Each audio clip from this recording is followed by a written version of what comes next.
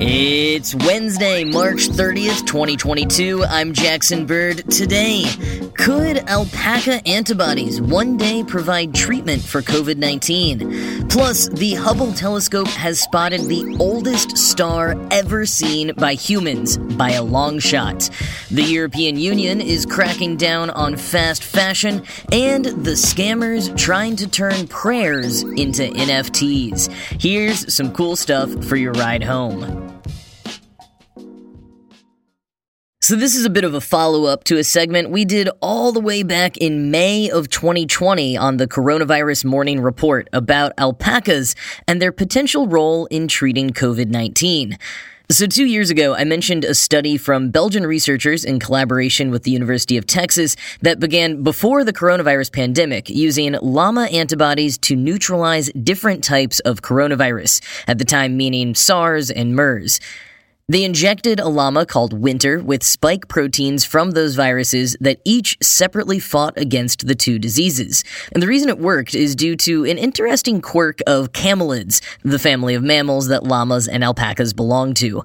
Quoting the New York Times piece on this study 2 years ago, humans produce only one kind of antibody, made of two types of protein chains, heavy and light, that together form a Y shape. Heavy chain proteins span the entire Y, while light chain proteins touch only the Y's arms. Llamas, on the other hand, produce two types of antibodies. One of those antibodies is similar in size and constitution to human antibodies, but the other is much smaller. It's only about 25% the size of human antibodies. And the llama's antibody still forms a Y, but its arms are much shorter because it doesn't have any light chain proteins. This more diminutive antibody can access tinier pockets and crevices on spike proteins, the proteins that allow viruses like the novel coronavirus to break into host cells and infect us. That can make it more effective in neutralizing viruses. Llama's antibodies are also easily manipulated, said Dr. Xavier Salins, a molecular virologist at Ghent University in Belgium and an author on the study. They can be linked or fused with other antibodies, including human antibodies, and remain stable despite those manipulations. End quote. Now, that previous study went on to test their method with proteins from COVID-19 and found the llama antibodies successfully neutralized those as well. Since then, multiple teams have continued to explore camelid antibodies as a potential for treating COVID-19. The latest findings, published recently in the journal Nature Communications by a team from Sweden, identified nanobodies from alpacas that successfully neutralized SARS-CoV-2 in mice.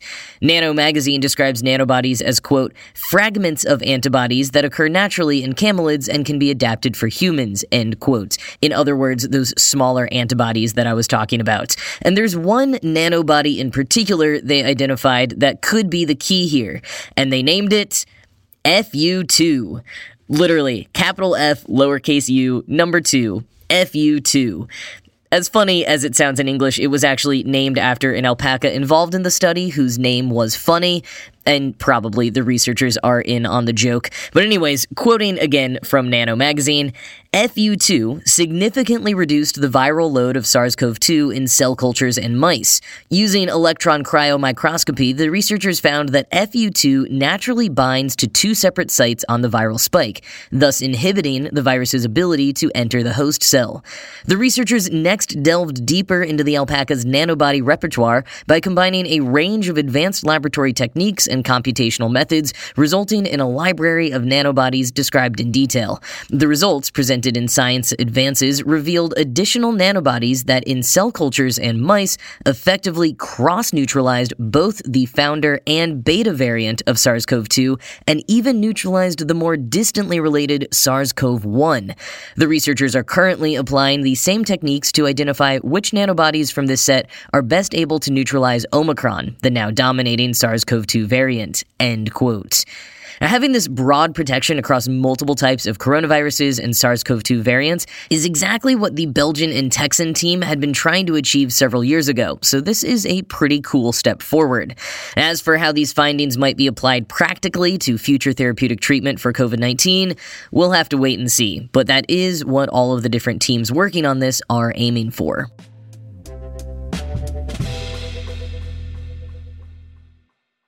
Remember that big NASA announcement I teased last week? Well, as predicted, it really straddles that fine line between overhyped and actually very cool.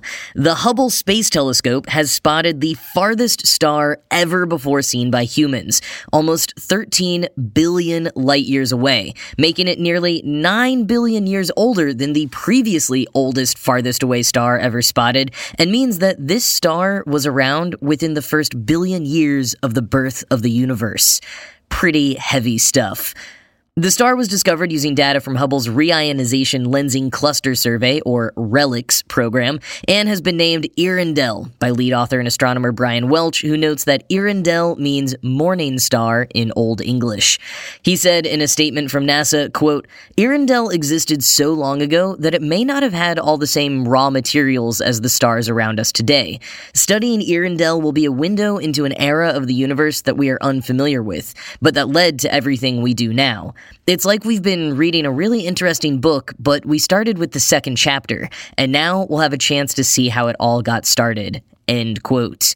And here's more from NASA, quote, "The research team estimates that Earendel is at least 50 times the mass of our sun and millions of times as bright, rivaling the most massive stars known. But even such a brilliant, very high-mass star would be impossible to see at such a great distance without the aid of natural magnification by a huge galaxy cluster sitting between us and Earendel. The mass of the galaxy cluster warps the fabric of space, creating a powerful natural magnifying glass that distorts and greatly amplifies the light from distant objects behind it. Thanks to the rare alignment with the magnifying galaxy cluster, the star Earendel appears directly on or extremely close to a ripple in the fabric of space. And this ripple, which is defined in optics as a caustic, provides maximum magnification and brightening. The effect is analogous to the rippled surface of a swimming pool, creating patterns of bright light on the bottom of the pool on a sunny day. The ripples on the surface act as lenses and focus sunlight to maximum brightness on the pool floor.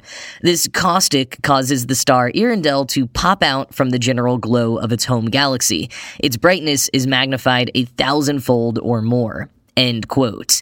Now, there is a chance that Earendel is not just one single star. Phil Plait over at Sci-Fi Wire's Bad Astronomy explains, quote, "A star cluster at that extreme distance can look so small it can be mistaken for a star. The astronomers in this work found that for these images, this is unlikely though. Given how small the source is in the images, they find the biggest it can be is a light year, which is pretty small for a star cluster.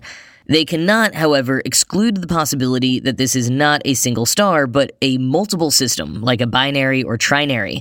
Even if it is, though, multiple systems tend to have one star that seriously outshines the others. And even if it is two stars, well, alright, then we're seeing two stars 12.9 billion light years away. That's still amazing." End quote. And Plait also adds that astronomers believe the very first stars ever born were around 200 to 300 million years after the Big Bang. Earendel seems to have been born about 900 million years after the Big Bang, so that would make it one of the first stars ever in the universe. But right, is it one star or multiple stars? And what more can we ascertain about it? For all of that, we'll need to wait for the more advanced James Webb Space Telescope to do its work. Co-author Dan Coe says that the JWST will be able to confirm that it's a star and measure its brightness and temperature, which will narrow down its stage in the stellar life cycle. And Welch thinks that the JWST might even allow us to see stars even older than Earendel. Now that is pretty incredible. And if you want more star content today, Jason over at Kottke.org just shared an interactive browser visualization of the 119,617 closest stars to our Earth. Called 100,000 Stars, it was built specifically for Chrome browsers and is pretty remarkable. About 100 of them have descriptions that you can read when you zoom in and click through on them, and while it's all based on legit sources and previous space agency missions, they do warn, quote, "Scientific accuracy is not guaranteed. Please do not use this visualization for interstellar navigation." So, sorry, not a Google Maps for our galaxy, but a fun browser activity to kill some time on.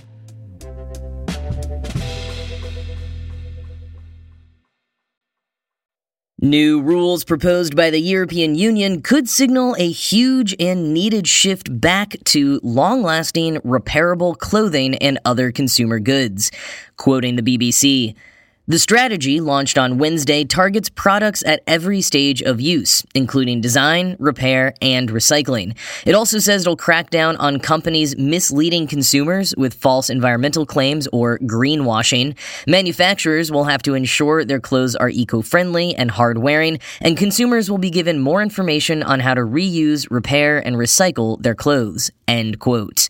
The Associated Press adds the rules would ban the destruction of unsold products and would seek to improve global labor conditions in the garment industry. Both fast fashion and right to repair laws have been getting increasing attention in recent years as consumers become more aware of unethical labor practices and environmental impacts of poorly made products that are designed to fall apart, so you have to buy more or pay for expensive branded repairs and replacements.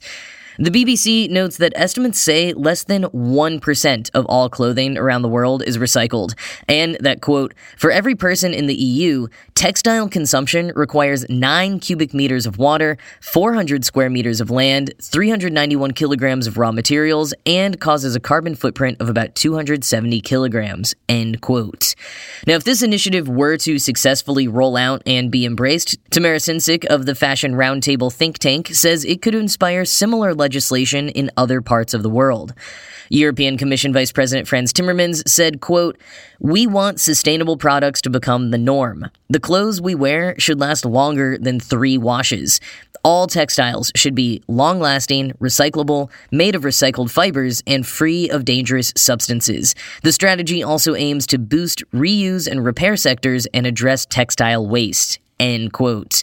Now, while any rollouts combating fast fashion will need to be gradual so they don't completely disrupt an industry that largely depends on low-cost materials and labor, there is no doubt this is a step in the right direction.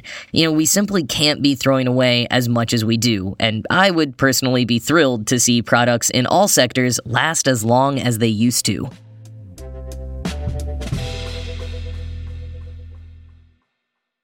Someone call Martin Luther because indulgences are back. Harkening back to the days when certain players in the Middle Ages turned an ordinary teaching of the Catholic Church into a way to make a ton of cash by convincing people to pay to have their sin wiped away or even for eternal salvation, some scammers this month pretended to be a church offering prayers as NFTs. Eternal Prayer, a site that has since been taken down, described itself as a Christian service that will commemorate your prayers for all of eternity on the blockchain. All you had to do was submit your prayers to the site, 250 words max. They'd inscribe the prayer on the blockchain, and then you'd receive an NFT to honor your prayer. The whole thing would take 24 hours and cost you $20. Although the Mary Sue points out that just before the site went down, you could save 15% with their Easter sale and the code PRAY2JESUS. Now, listen, if for some reason you are a person who truly wants your prayers on the blockchain, that's cool. No judgment here, and I'm definitely not here to judge anyone for how they choose to worship, but I can almost guarantee that this site was not run by the Christian organization dedicated to spreading the gospel and prayer with our community like they claim to be. In fact, it was almost certainly designed to take advantage of the exact type of person they claim to be serving. Tyler Huckabee over at Relevant Magazine was one of the first to dig into the site and points out that, first of all, when you start combining new, difficult-to-understand technology with spirituality, you're almost always going to get a wave of scammers. It's an intersection that requires sharper-than-usual vigilance. But this site did not require too much vigilance at all to see through. Apart from lacking any transparency over who was actually running the site, like perhaps a church with verifiable nonprofit status, or even any organizational name whatsoever, a Twitter user pointed out that the site also claimed to have helped thousands of Christians memorialize their prayers on the blockchain, and yet, according to WHO's data, the site was alive for only 2 weeks. That's some pretty impressive business. And of course, the site was loaded up with testimonials claiming miracles that had happened after people submitted their prayers to the blockchain. So yeah, doesn't seem overly legit. And while it's all kind of funny, I will just say that if you've got folks in your life who have been susceptible to scams in the past, whether online, over the phone, or even through the mail, maybe have a conversation with them about NFTs and some of the newer red flags to look out for. Scammers gonna scam, and we gotta look out for one another.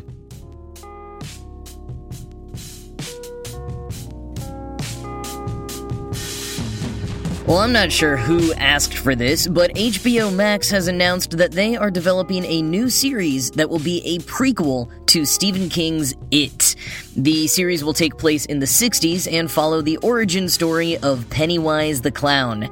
Andy Muschietti, who directed the most recent film Duology, will be involved and direct at least the first episode of the series, and the show is tentatively titled Welcome to Derry, presumably so that people looking to watch a quirky and heartwarming series about being a teen during the Troubles in Northern Ireland can accidentally switch on the origin story of a murderous clown.